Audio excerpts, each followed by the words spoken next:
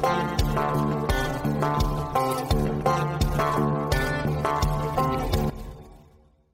everybody, welcome to another episode of the Chad Prather Show. Welcome to Studio 22 right here on Blaze TV. Glad you guys could tune back in with us. Got a special guest in here that I'm going to introduce in just a minute.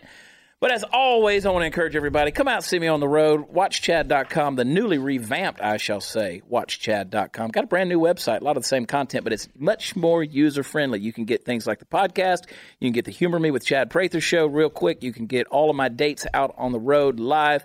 And I want you to go get your tickets, come out and find me. We're having a blast all over this country. Over in the Peanut Gallery on his phone right now, trying to pretend like he's serious, is Party Foul Steve. I'm looking up stuff. I'm researching things. Are you researching? You're supposed to do that prior to the show, brother.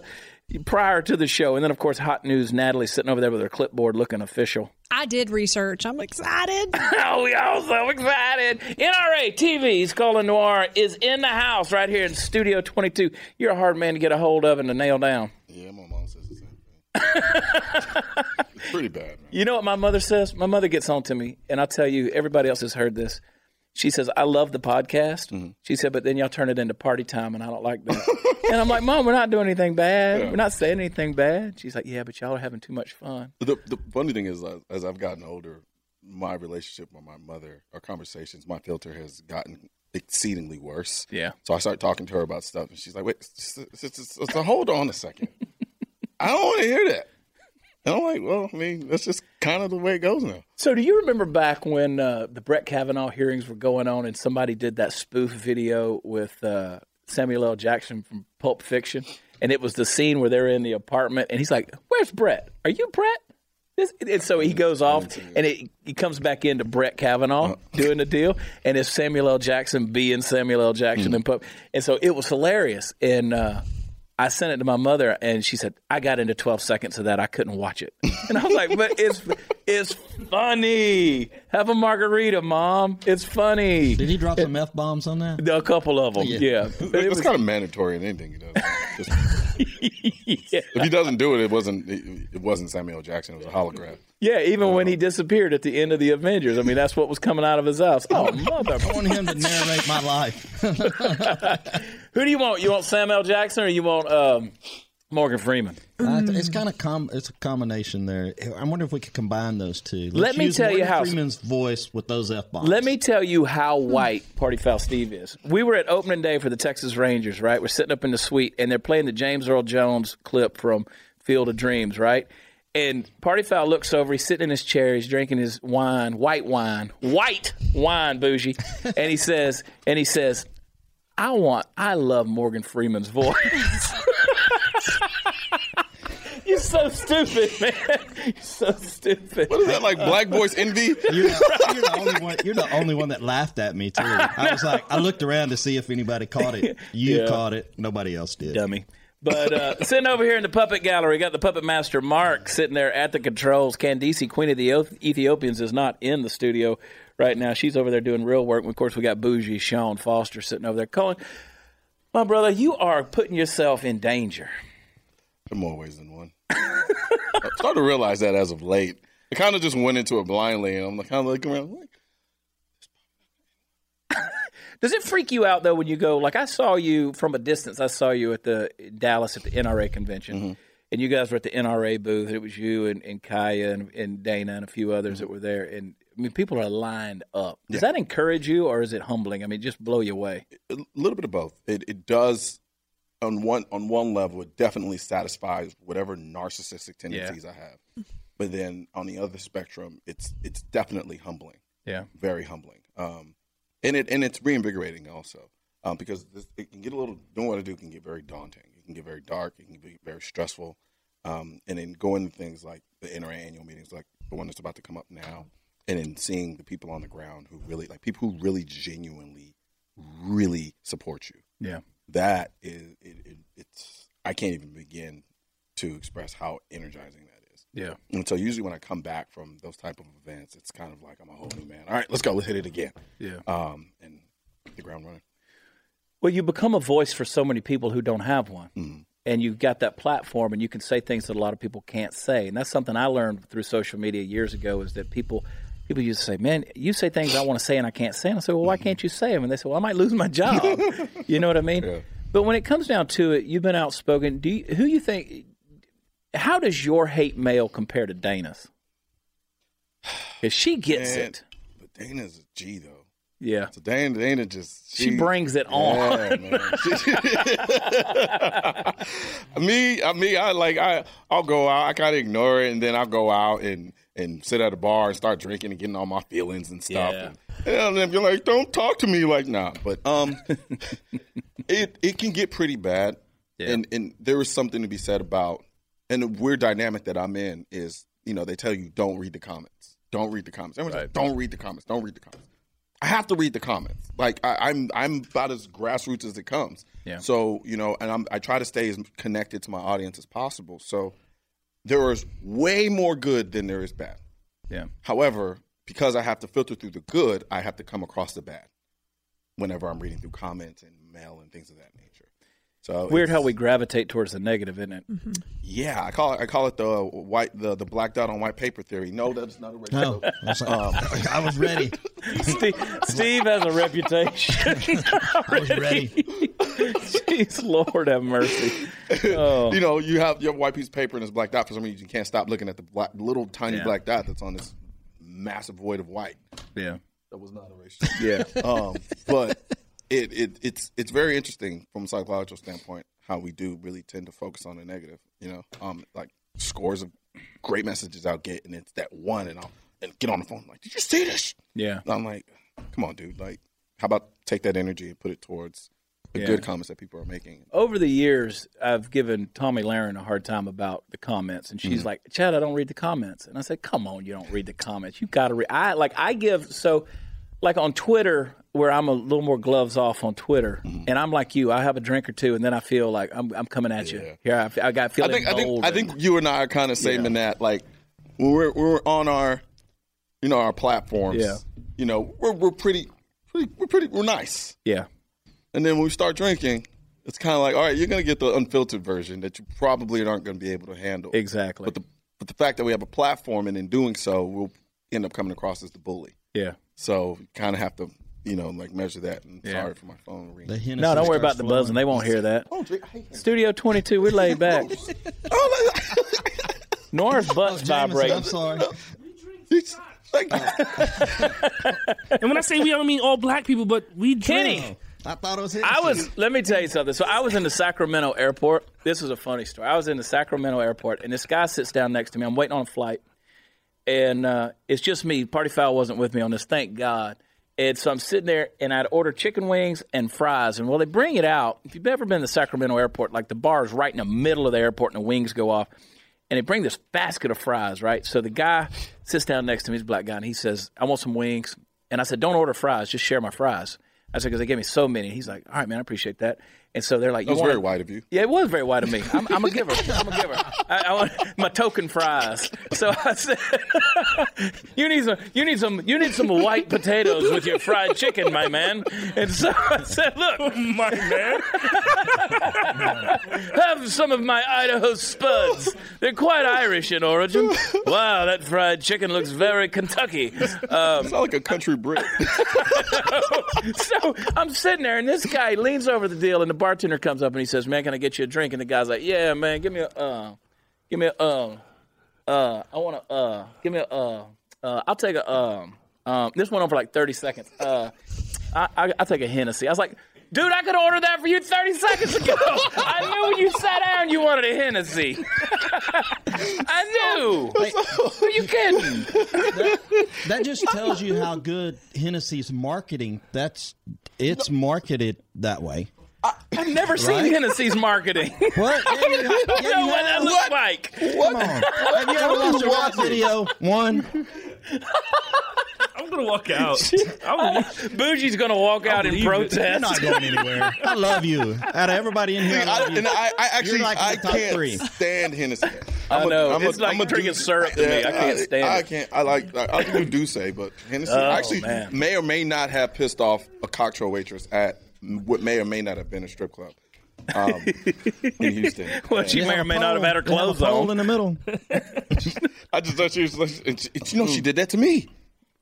She was like, so she's like, you had a little hookah, had his phone, and she's like, so what do you want to drink? We had Hennessy. I was like, I don't some of that VO, baby. I don't want Hennessy. Yeah. And she kind of got mad at me. Really? Yeah. She was like, who doesn't like Hennessy? Yeah. I was like, me. I don't like it. I've never drank it, so I'm not that good.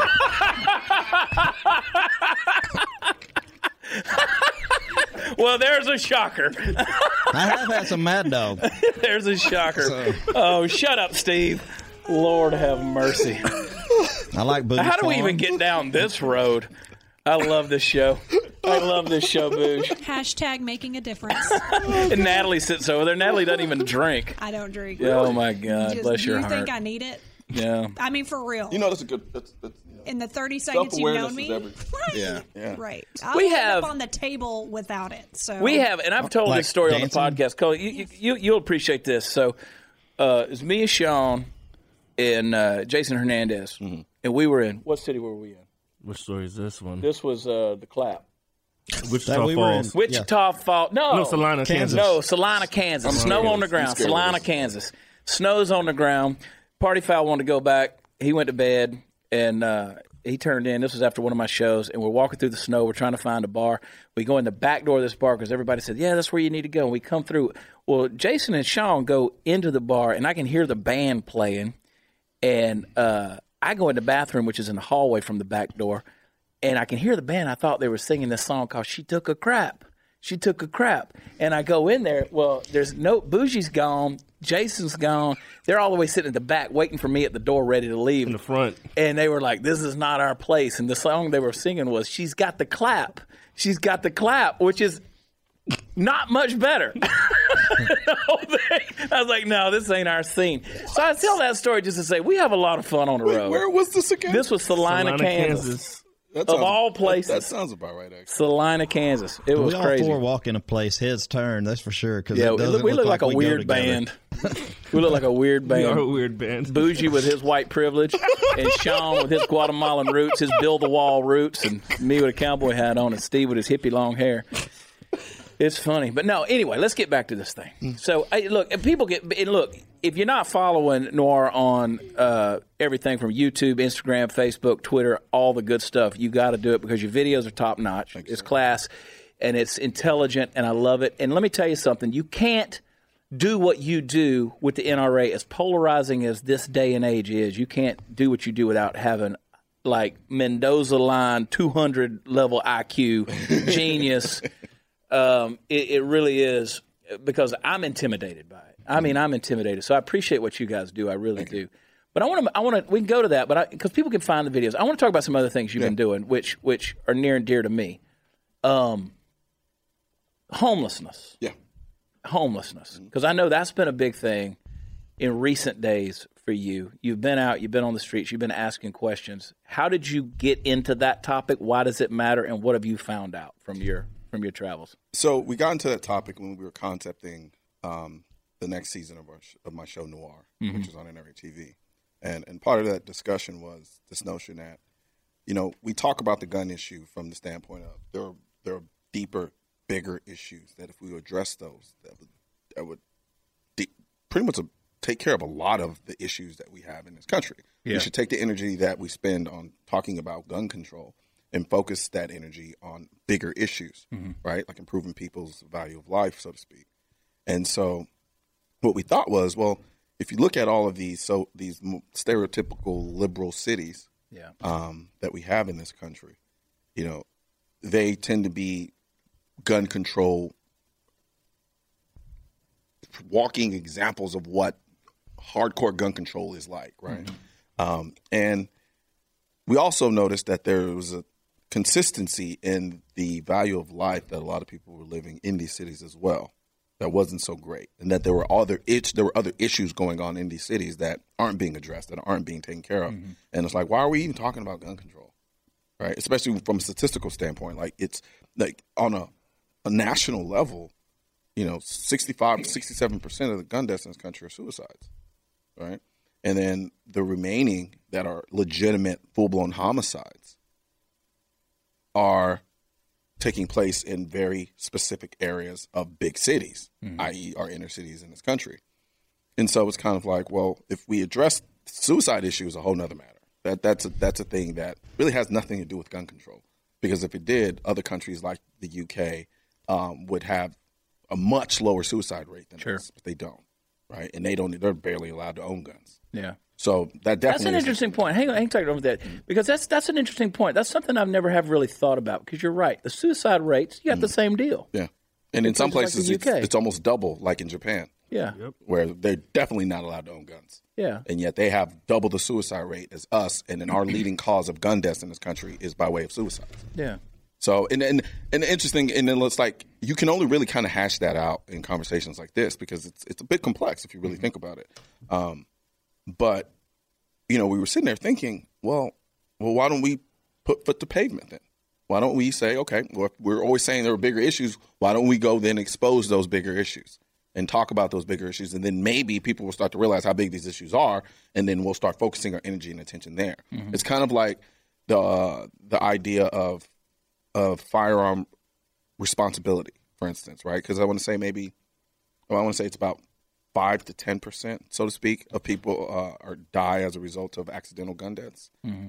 And I've always said if we spent more energy teaching people how to own firearms responsibly, we cut that number in half, right? Like that.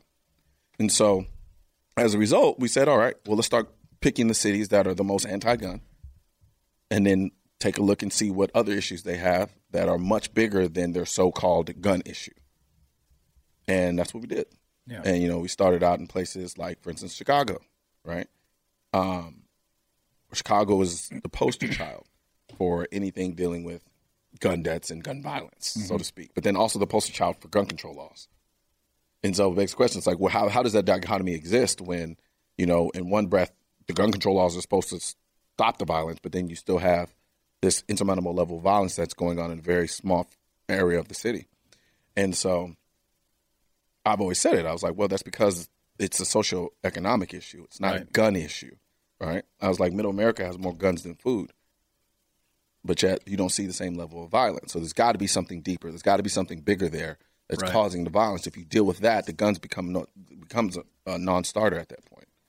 And so that's how we kind of started getting into that. And so what happened is, as we started going into these cities and started to kind of do some research about these cities, we started realizing, holy crap, there's huge, like with Chicago, there's a socioeconomic political corruption problem. And what was the other place in New York that we went to? Albany, New York. Same thing, same concept. Socioeconomic, political corruption. And then places like Seattle, San Francisco, drugs, opioid epidemic, homelessness, cost of living, corruption, all of these things that were way bigger than this notion of gun violence, so to speak. Yeah. And, it's really been eye-opening because we're still currently in the process of doing it now. I just got back from L.A. And it was an adventure, huh? Man, I tell you, we were in the hoods. The funny thing about LA is you don't realize how many hoods there are in LA. There's a lot of hoods, like a lot. And it was interesting talking to the people that I was talking to. It's very eye opening, right? Just the dynamic there, and just how ingrained in the culture a lot of this stuff is. And then even with some of the people who are a lot older, they'll tell you it's like what it is now is something totally different than what it was in the beginning. Yeah, sure, there was the violence there in the beginning, but this is something different than what we're seeing now. And so LA has definitely implanted me in many ways. Like it left an imprint in me. Yeah. And I've been to LA quite a bit, but this is the first time where I ventured off, the green path. I go to LA a lot. Mm-hmm. I don't venture off because you're a smart man. That's why. I don't venture off. I mean, there was one moment. There was a full blown shootout on the street over from where we were filming. Mm-hmm. And it really put things into perspective. There was a couple times we were getting B-roll in certain projects, and my guys, they're phenomenal at what they do. The crew is amazing, and they're fearless, almost to the point of stupidity. And there have been many times, your bougie will tell you. We've been in the car. We're like, where were we in the last time we were in LA? I was like, hey, look, man. We're not getting out the car. Yeah, I was like, no. I worked with I know. I was going to make a point of that because Bougie Sean, he worked with Noir for a while. And we ventured into neighborhoods, and I was driving. Yeah. That's the one thing I will say that I miss is I like him. I like having ham as my driver. You ain't getting him back. I'm actually more worried about the other people on the road. You can have party foul. Yeah, let party foul drive for you. If a Chinese guy can make it in LA,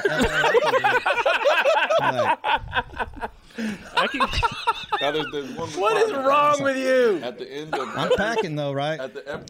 Maybe it depends where we are. Okay. Yeah. Where we are. I can either confirm or deny. Okay. You better have one of those neck braces. You better have one of those neck pillows that they wear on the airplane, because let me tell you, when Steve's driving, he's hard on that brake. Those man. What's the requirement? Oh. You have to drink Hennessy at the end of it. And sure, a strange white dude's French fries. All right, that's what we're doing tonight. Yeah, We're going to have a Hennessy, both of us. Oh, that's nasty. But there are situations that we did go into, and Collins, I mean, it's you walk into it, and you're like, this is happening, and it's not just about gun violence. Like Seattle, we had nightmares in Seattle. Like we walked down the alleyways, and literally just needles. Every step you took was a hypodermic needle, and people are like, "Oh, that's fine. We just give out free needles." Like literally, like he's filming me. I'm having a conversation, a walk and talk, and I'm literally. If you watch the video, you can see my eyes darting to the ground every 2 seconds because I just didn't want to step on something I didn't want to step on. Well, we're at a point now where San Francisco has its fecal maps, where people. I saw a lot of that. Where not to go because of the hypodermics. Because of the fecal matter in the street, where homeless people are, and you go to places like Denver. Of course, the drug legalization and stuff like that, it kind of caused a mass migration there, and people came in there. I mean, they have these little boxes on the street where people, like little tiny tent mobile homes, plastic tents. People climb in and sleep in at night, and they're lined the streets. They have their cities within cities. Yeah, right. And one thing I want to communicate is that this isn't me lambasting homeless people. Yeah. This isn't a critique of the homeless people in and of themselves. Right. It's more so a critique of the way that the city is handling the issue. Yeah. Because it's an issue that shouldn't exist the way that it does. Like, and I even said it in one of the talking points of videos. I was like, I live in an area in Dallas that's pretty much down the street from a homeless shelter, and walking down that is nowhere near as bad in just being regular downtown San Francisco. That's a problem. Yeah. Like, that's something's wrong with that. And I can remember going right after the fall of communism. I was in Moscow in early 90s, and I can remember being in some sketchy places that I didn't want to be in. And then I go into some of America's inner cities, and I'm there. And I've never been a guy who's walked in fear. I just kind of go out. I mean, anybody that goes deep into Philly wearing a cowboy hat, I mean, you just got to own it. And so I'm like, so I've been in all these places. Again, like you said, that borders on the line of stupid. That's me. I'll run where angels fear to tread. But I mean, I've had more scary experiences in America's inner cities than I have in.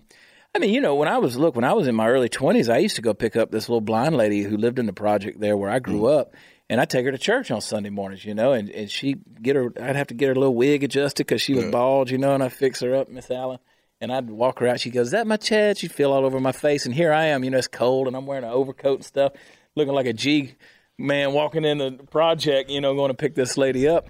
And I just never thought about stuff like that. But now you go into places and it's like, this is a not only an urban jungle per se, but in some ways it's a third world country within a first world. No, it's insane. And I remember you did a video recently where you were talking with a guy on the street and you said, "What's the solution?" The guy says, "Anarchy." Let me tell you the hardest part of my job in this series sometimes. So my goal with this series is to present an objective image of the issue, so to speak, right? Because it's biased from the standpoint that we are going to see what the problems are. Right.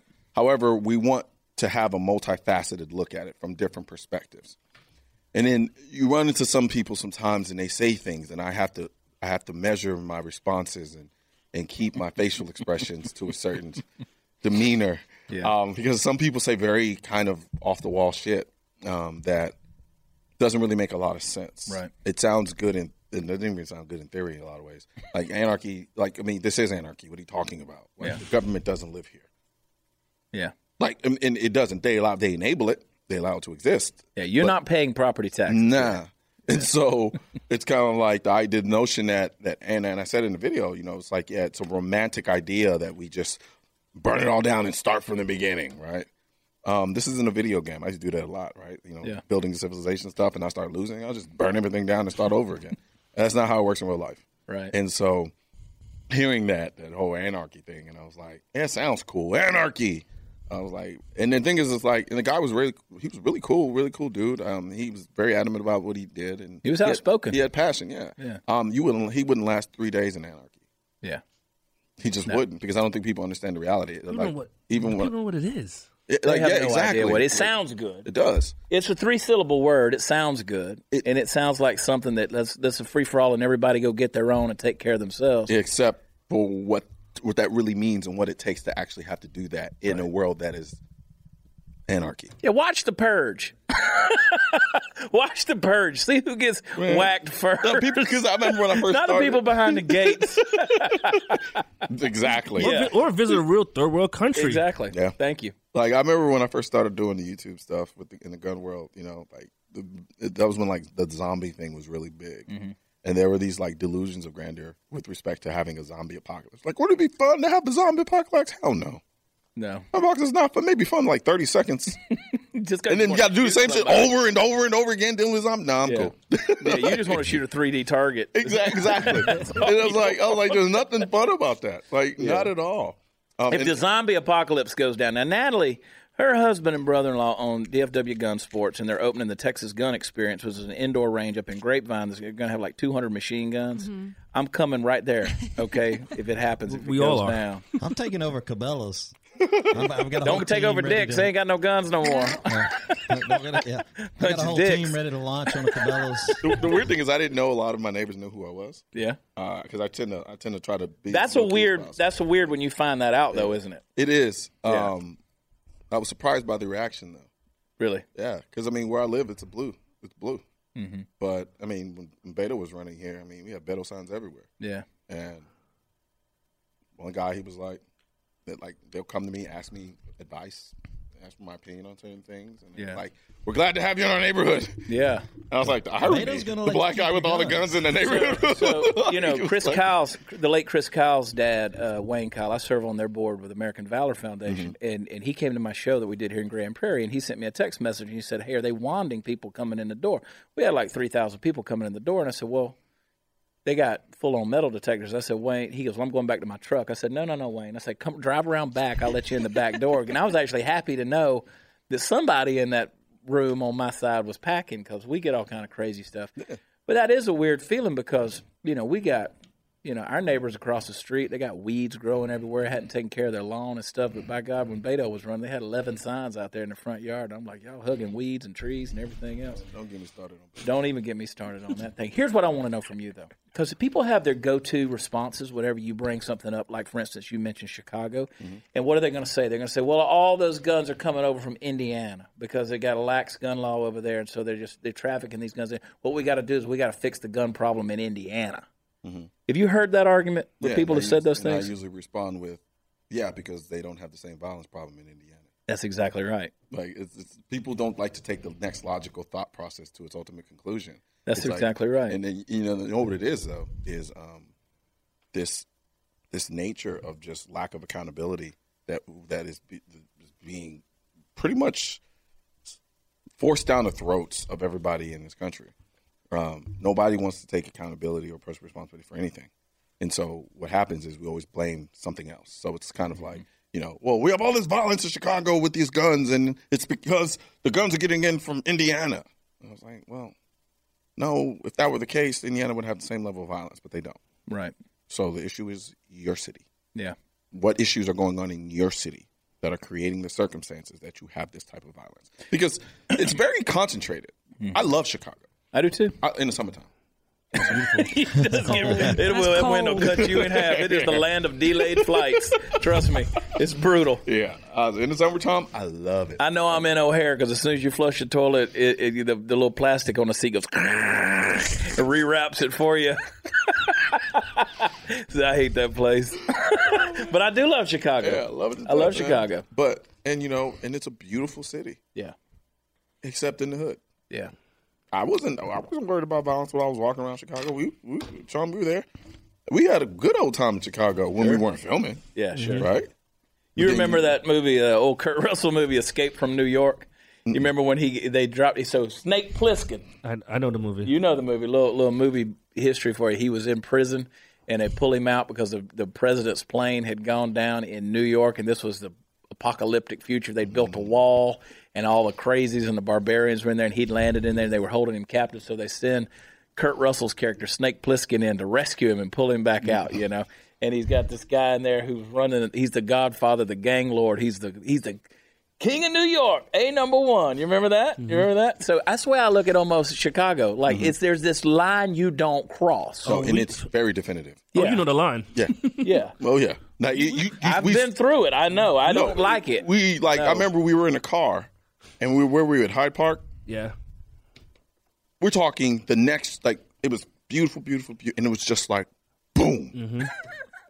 I was like, would a kid draw a line with the crayon and said, this is the line of demarcation? Like, it's Imagine no line. Do not cross. Yeah. I was like, holy crap. It changed. Yeah, it changed on us. Instantly, man. It's scary. Yeah, and I'm like, this is deliberate. Yeah. I mean, we joke and we laugh about it, but it is that real thing. As a guy who spent a lot of time, 20 years of my life in third world countries, and I come in and I look at these inner cities and I'm like, wow, you're right. You don't have the same violence going on in Indiana. It is a culture thing. It is... It's you gotta fight to survive. We could list off every little cliche to make that what it is, but it is what it is. Yeah. And so I look at that. What is it when people come at you? Have you heard an argument from that side who says the gun control side, who says this is what we want to see happen? Have you heard a legitimate or valid argument from that side? Something that says, okay, that's a place we could make a concession. No, I have heard. So one of my legal mentors, he's a gun guy. He's actually the first person I went hunting with. He calls it the nuclear suitcase argument because he was like, if you're going to stand on principle, then you're going to have to accept the fact that you're arguing for people to have nuclear suitcase, and then that's where we start going at it. Yeah, and I don't necessarily agree with that, but that argument. If I hold true to the purity of the logic of the ideology and the principle, I can see where he's coming from. Yeah. And so there's this notion of, okay, well then what am I saying to myself? Am I saying that, okay, maybe there are some concessions, right? So maybe there are some limitations, so to speak. But then I think also there's this false notion that people think that we gun people expect there to just be this unbridled access to all types of firearms, and we don't. It's just a free-for-all. It's just like Oprah raining guns down on everyone. Hell yeah. And here's a gun. Here's a gun. You get a gun. But nobody ever stops to think. Well, no one's advocating handing nuclear suitcases to, rooms full of people. That's not, exactly. It's kind of like you guys, what they don't acknowledge is, and a lot of it's due to ignorance because they don't follow the discussion and the debate. So the first time they ever hear about any gun law is when they're talking about assault weapon bans. Yeah. And so they think it's reasonable because that's the first time. I'm like, dude, like there are 300 federal gun laws in this country, over 22,000 on the state level. We've been talking about gun laws. Yeah. Right. How do people and finish that thought if there's more to finish, but and I hate to interrupt you because I don't want to forget this. You're good.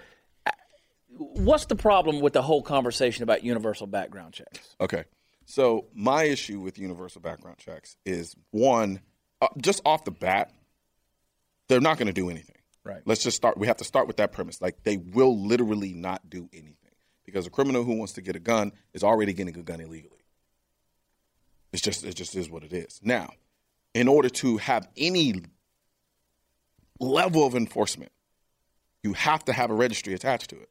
You just have to, because it's kind of like if you had a gun on you and I need to find out whether or not you got a background check for that gun, there has to be a system that says this, you got a background check for this gun on this day. Mm-hmm. That essentially is a registry, right? Right. And you know, some people can make the argument, well, that's what the whole FFL system we have now and next background check system is now.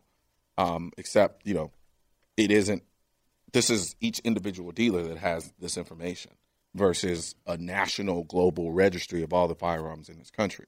Now, the question then becomes, so what's the problem with having a national gun registry? It seems innocuous, seems very, innocent. Mm-hmm. Well, the problem is that throughout history, time and time again, that registry coupled with this universal background check has proven not to do anything. And so what the government or the people in power will say is, since that didn't work, We now need to confiscate guns or have voluntary or involuntary buybacks. And we know you have 32 guns in your house, and we want every one of them. Exactly. Well, the thing about me was Christmas of 2017, I took all my guns out on a 14-foot John boat, and I was cleaning them out there, and the boat tipped over. It was cold, man. It was cold. But I'm actually working on a shirt. I held on to one little 38 special, 5 bullets in it. That's all I got back. But then people think the idea of confiscation, door-to-door confiscations, would never happen here in this country, and it has already. It has happened. So you take the guy in Maryland who was killed by law enforcement because his family reported that he was dangerous, carrying his own gun around, and they wrestle the guy, and he winds up getting shot by the law officers. Exactly. I mean, that's the deal. The guy probably would have never killed himself, but thanks to law enforcement, he's dead. And even on a bigger scale. Yeah. After Katrina. After Katrina, that's right. They were going door to door. Literally, it was a full-blown confiscation. Yeah. No one ever wants to talk about that. But then we're crazy tinfoil hat wearing lunatics because we talk about we don't want confiscation. Yeah. And, no, it's happened. People have to think more critically. They really do. And that's the thing. It's one of the things I've always appreciated about you is you're a critical thinker. You think through it. Our friend Maj Toure, he's another critical thinker. He's a guy who says, look, you want to fix the inner cities, give them guns. Mm-hmm. That way people can protect themselves. You know, you go through Chicago, you drive through there, and people are like, look, they know that's a gun-free zone. But the thing about it is people look at the inner cities and think everyone there is engaged in some type of violent criminal lifestyle. When it's the actual opposite. You know that's not true. No, it's not. The vast majority are just people who are on a lower economic level who have to live in these areas, and they're good people. They're just hardworking, good people. They just don't make a lot of money. Yeah. And so what you have these free radicals, as I like to call them, these individuals. Even a lot of kids who are engaged. Let's say the kids that are selling drugs, or standing on the corner selling drugs. All those kids aren't killers. Right. Those kids don't want to kill anybody. They're carrying a gun because they're trying to protect themselves. Exactly. Right, on a very fundamental level. But there are those who are the killers, or who are the shooters. I just did a podcast the other day with two officers on the podcast, and I asked them, I was like, generally speaking, in the neighborhoods where you see the most violence, is it as pervasive throughout the community, or is there a small group committing the vast majority of the violence? And they were like the latter. Like, they usually know who the shooters are. They usually know the people who are most violent and more prone to be violent. So this notion that the inner city is just filled with a bunch of killers is wrong. It's not right. And so what you end up having is people trying to push policies that end up hurting the good people in those areas who need them the most. Who need them the most. I live downtown Dallas. Yeah, sure. I mean, there's some crazies. You know, it's a little weird down there sometimes. Yeah. But, you know, like, I'm pretty sure. There's all kinds of weird, though. Purple hair, pierced up, got so many holes in your head it whistles when the wind blows. Yeah, they got some crazy folks. They're probably not going to shoot anybody. They ain't going to shoot nobody, just like Florida and James. They ain't going to shoot nobody. It's good times. They just trying to make a living, and James died. Damn. But they didn't shoot nobody. Dynamite wasn't going to shoot nobody. Oh, man. JJ. No, yeah, like it's nuts. But a single parent mother in the inner city is probably going to need a gun more than I do. Yeah, you're right. It's just going to be real about it. Well, and I appreciate that perspective because that's the real deal. People have the right to defend themselves. Look, I go one further. We did a recent episode of Humor Me talking about marijuana and CBD and THC use. People have a right to be healthy. Look, that's my perspective on things. You know, I'm a one of those guys who says, look, it ain't my thing of choice, but I can't really tell you to go do it. But you know what? I have friends of mine who want to argue the Second Amendment, where the comma's placed, and who puts it here and there, and all this stuff, and I take them back. I'm like, okay, well-regulated militia and all that stuff. How do you respond to that stuff? I know how I do, but you're way more eloquent than I am. So I can take it. You can take it two ways. You can take it intellectually, and you can just take it just common sense, right? I really don't care what the Second Amendment says. If I'm at home, somebody kicks into my door, no one's going to be there. I need a means by which to protect myself. I don't give two shits if the Second Amendment even existed. Right. I need a means to protect myself because the structure in place right now cannot do it effectively enough for me to rely on. Yeah. And God forbid if I have, not God forbid. Wow. That's how you know Lord willing. That's how you know I'm single with no kids. I was like, God forbid I have a kid.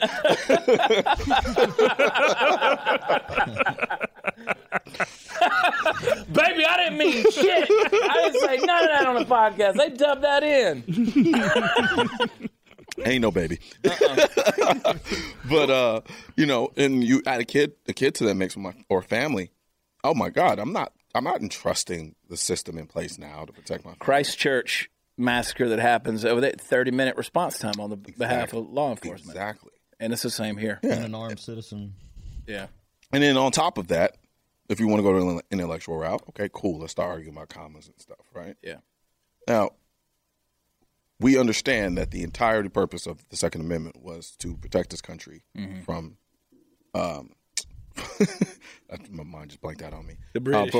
Right? Yeah. Foreign or domestic, right? Well, it could be the British or it could be our own government, right?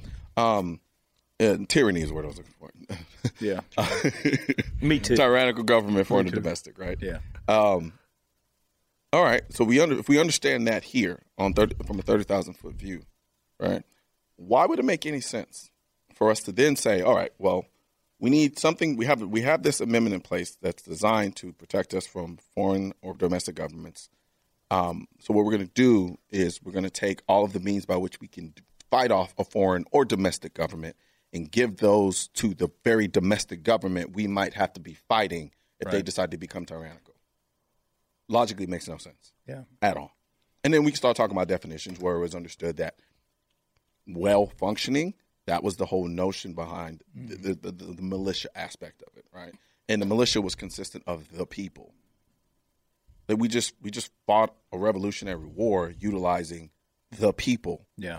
Like, it just doesn't make any sense. Yeah. How you could see it any other way. I have people all the time that say, yeah, but you can't fight the Americans. I mean, if the government wanted to wipe you out, they'd wipe you out. Well, tell that to those folks in Afghanistan, because the Russians couldn't do it and America hadn't been able to do it. You got these citizen soldiers, mercenaries, all the way down to terrorists that are, they're holed up in these caves and you can't get them out of there. But here's the problem is you got to hear the inherent, that statement, that response actually disgusts me. Yeah. Because basically what you're saying is, well, we can't beat them, so let's just lay down and get rolled over. Mm-hmm. Either way, you're a conquered people. Exactly. Yeah. And then think about it is, and I've told people sometimes too, it's like, it's not really about beating them. It's about making the cost of even trying to become tyrannical so high, it's not worth it. It's not worth it. It's not worth it. If you have to nuke your entire population, what's the point of becoming a tyrannical government? Yeah, now you're Mad Max. Exactly. You're ruling over a wasteland. You're the leader of nothing Tina now. Turner and Thunderdome. You got the Tina Turner Thunderdome thing. This is, I don't mind that. Pig fat flatulence. But no, we hold these truths to be self-evident that man is created with certain inalienable rights. Life. What does that mean? That means I get to protect the right to my life. And that's another thing people fail to realize is, like, the Constitution doesn't give me anything. Yeah. It just lets you know what I already had the moment I step foot on the surface. Right, because I can't hold up a copy of the Constitution if somebody kicks in my door in a home invasion and say, "Look, I got the right to life." I mean, they do when a lot of people think you can, though. Yeah. That's the sad thing. No, trust me, I got. Never mind. All my guns fell in the lake. I'm trying to remember what I had. I got a little 357, shoots 5 little bullets. But one thing I've noticed too, just from my wife loves you, by the way. I'm so happy she ain't here today. She's like, I love Colion Noir, and I'm like, shut up, woman. Get back in the kitchen. Get back in the kitchen. Shut up. She's like, oh my God, you're having him in there, and I'm not there today. And I'm like, shut up, woman. Open up a I used the spray tan. She said, that just made you sticky. I told you it doesn't work like that. It don't work. It don't work. Y'all leave Jade alone. She's not here to defend herself. Good. She can shoot, though. By God. You she can make a mean can of chili. My Lord. Can I ask your opinion on something? We have 3 kids in school, in our school system.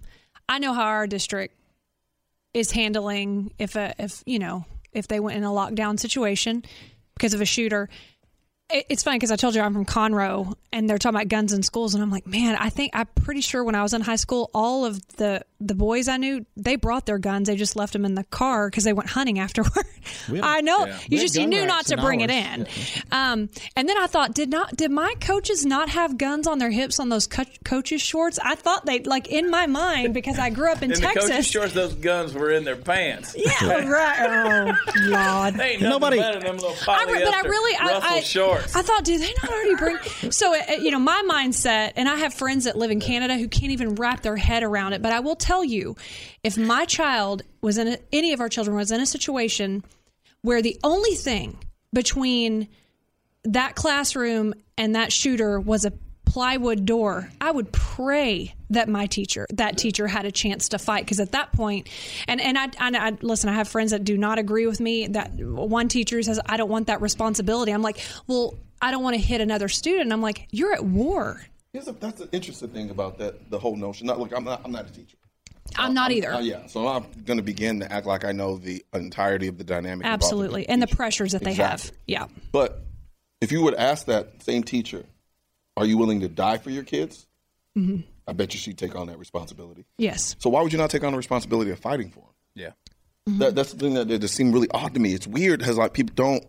It's like, yes, it's scary. It's terrifying. The idea of having to pick up a gun and fight someone who's shooting at you. It's war. Yeah. It is a war. It's a war that you cannot avoid in some instances. And so when it does arrive, you have two choices. You fight, and you still may die.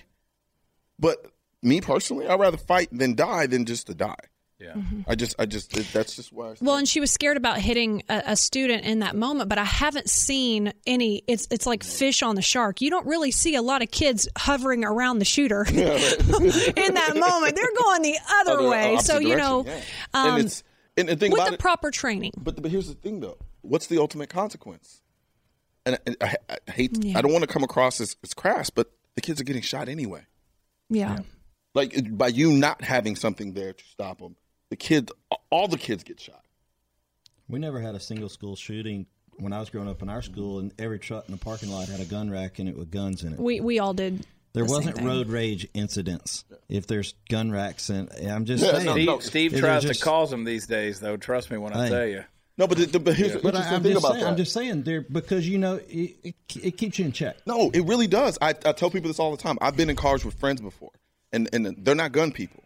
Yeah. And so because concealed carry, most people conceal carry versus open, they don't realize how many people have guns. But because I'm so deep in it, I know how many people have guns. Right. So if I'm in a passenger seat and you engage in road rage, I'm like, chill. Stop. Yeah. Chill. You're like you have no idea what that person has. Yeah. Or is dealing with, and then has the means in which to do something that you don't want to happen. Yeah. Like it just stop. Because that's the society we live in. But in a weird way, it does. It checks people. It lets people know you can't just treat anybody like anything because especially in Texas. Especially, I told Chad a story. I had a dear friend, Mark, who they were at a convenience store, walked in just checking out. Kid pulled a knife out with him there. Mark was concealed, put the gun to the kid's head and said, "I'd rethink this." And then the kid ran. It was gone, and the clerk said, "Do I need to call the police?" And Mark said, "I think we're good." Yeah. And I think that happens a lot. Yeah, and really people don't realize. Exactly. Hey, if we get a chance, tell Candace to throw this clip up there, but I want to bring it up. Did you see, I'm sure you saw the shot in Brazil with the off-duty police officer, the woman, and the guy pulls over on the side of the road and gets out, and he's coming at her? Yes, I actually posted it, Yeah. Oh. And she pulls out and shoots him, and he's dead on the scene. Yeah. I mean, there needs to be more of that. I agree. There needs to be more videos of that. Yeah, really. And I try to make it a point to post as many of them as I can whenever I see them. Yeah. Just so that reality sets in and lets people know. Because we tend to live in our own mental microcosms. And we don't think, and it's not to the fault of anyone else. I think if I hadn't gotten into what I got into as far as guns were concerned, I wouldn't know a lot of this stuff either. But we do tend to live in our own little microcosm and not realize that a lot of this stuff happens on a daily basis. I signed up for an app. The ring.com thing, right? I have a Ring bell on my door. Yeah. And so I sign up for the app where we get alerts. I get alerts every 3 seconds People about a robbing, somebody got shot, someone got stabbed. I'm like, and it's like in like a 2-mile radius of my house. I'm like, Jesus. I got the same thing, dude. And look, I live in a white neighborhood. I mean, we super white. Man, I got attorneys. No, be careful because if it's a white dude, they're going to kill a bunch. We're pretty diverse in our area. But let me tell you, I'm honest with you. I get that same stuff. And then if you really want to add to it, just start seeing how many sex offenders live in your neighborhood. Start looking that crap up. And you're like, man, I am moving to Venezuela. Tarrant County sends you a little postcard with their picture on it. I put them on the back of our front door. Because we got some in our neighborhood. You are messed up. Dude. No, because I want to look. I want the girls. I want my wife. I want girls to be know familiar that somebody knocks on that door, and they know what's right behind that door, laying on the shelf too. Yeah, and they can all use it. Our house is a fun house. We got it's interesting. A lot of those guns that don't exist anymore are hidden all over the major parts of the They are. Dude, all my guns are on Instagram. I know. I've learned to post just enough. Like, I can live without this MPX-9. I don't need it. It jams anyway. If you don't keep that thing well oiled, it's going to jam up. So I don't care if they take that one. Have that 30 clip banana, 30 round banana. I don't care. Thanks to Chad Prather, all the fish be packing underwater. All the people in Atlantis have guns. I know. We just equal things out for Aquaman. He ain't got to do that little wall thing anymore. He's shooting a 9, holding it sideways. This was Chad Prather's. This Chad Prather. I don't know why they got no serial number. But no, man, it's true. You know, I mean, it's true. I grew up, you know, and that's the thing. My AR-15s hadn't hurt anybody. But I almost tend to err on the side of saying, give them an RPG. To be honest with you, I think we should have full autos. I think we should too. I don't. And look, I don't care who gets pissed off. Send all the hate mail to Steve at watchchad.com. Listen, I think we should have full autos as well. First of all, the misconception about a full auto machine gun is you think that it's like Scarface. It's the movies where the magazine never runs out. Just Say hello to my little you get about 4 seconds of sensation of that, and then it's time to reload. And now you got a callus on your thumb. It's literally You need a bigger magazine, buddy. It's literally like bad sex. Yeah, it is. It's like virginity at 15. Yeah, something like that. I just spent that money. I spent that money. That was your virginity.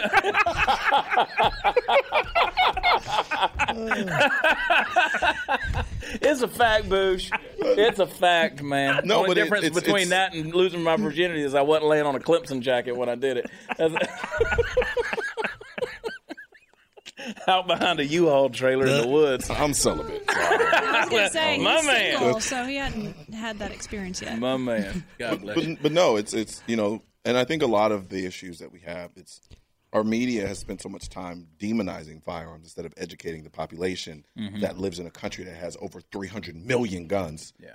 That I don't understand how we can, like, our population has so many guns, and I guarantee you we have more people ignorant about guns in America than we do in places where people are not allowed to own Right. it. Because we spend more time trying to demonize them instead of teaching people the responsible use of firearms and understanding them.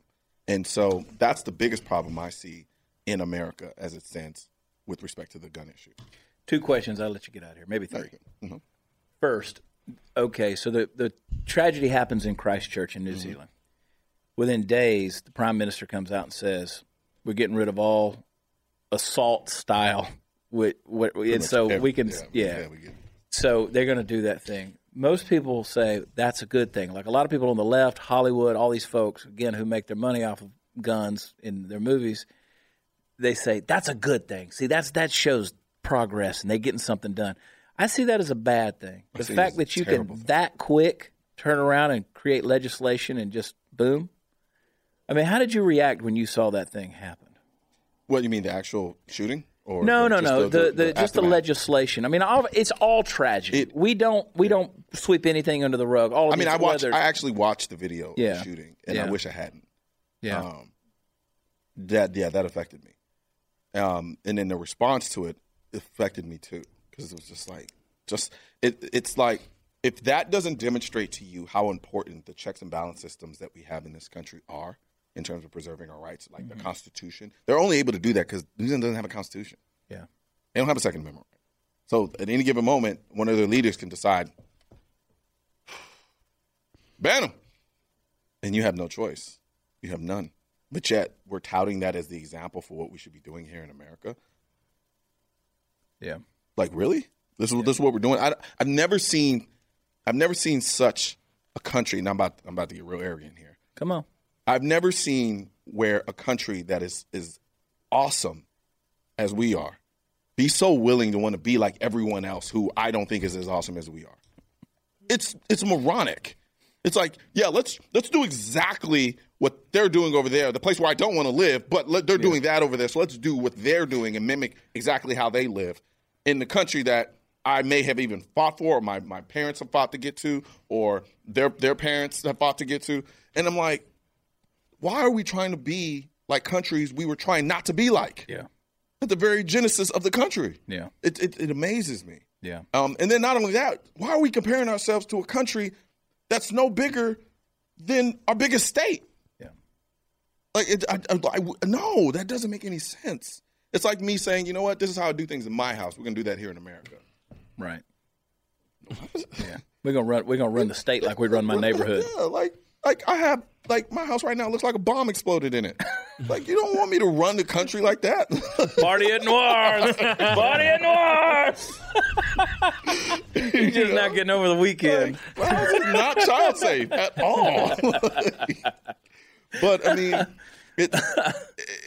to see them do that, it actually kind of scared me a little bit because, and it wasn't so much them doing that scared me, it's the response from our leaders in this country to that. It's almost like the Constitution didn't exist. Yeah. And they were championing it as if to say, this is exactly what we need to do over here. Just ban them. Forget the Constitution. Just ban them. Constitution's old. Who needs that? Yeah, like who? Yeah, like we don't need that. Time to update it. Yeah, let's fix Need it. a revision. AOC, We new need deal. a new Bible too. New deal. Yeah. Green New Deal. Oh, that's We what need it's called? we need Oh. updated cows. Yeah, it's crazy. It's a scary, scary thing. The response scares me too. That and people's response to socialism. Whole other story. Last question. With the bump stock ban and all those things, in light of those things, what's Trump's report card in your opinion on the Second Amendment? On the Second Amendment, or at least the right. So as far as it has to be an A, largely because of what he's been able to do with respect to the Supreme Court and the appointments he's made. Because, but for that, we would be in a very, very bad state. Yeah, and I mean very bad. And so, I right now, notwithstanding the bump stock thing, which I did not agree with, I'd have to give him an A. He'd have an A+, but for the bump stock thing. Yep, I agree. I definitely don't agree with the bump stock thing. I don't have bump stocks. I don't use bump stocks. Never have. I have a friend that had 72,000 of them, and he shredded them. Yeah, our friends at RW Arms, they were the number one patent holder. They were the only patent holder for bump stocks. 72,000 bump stocks shredded. Yeah.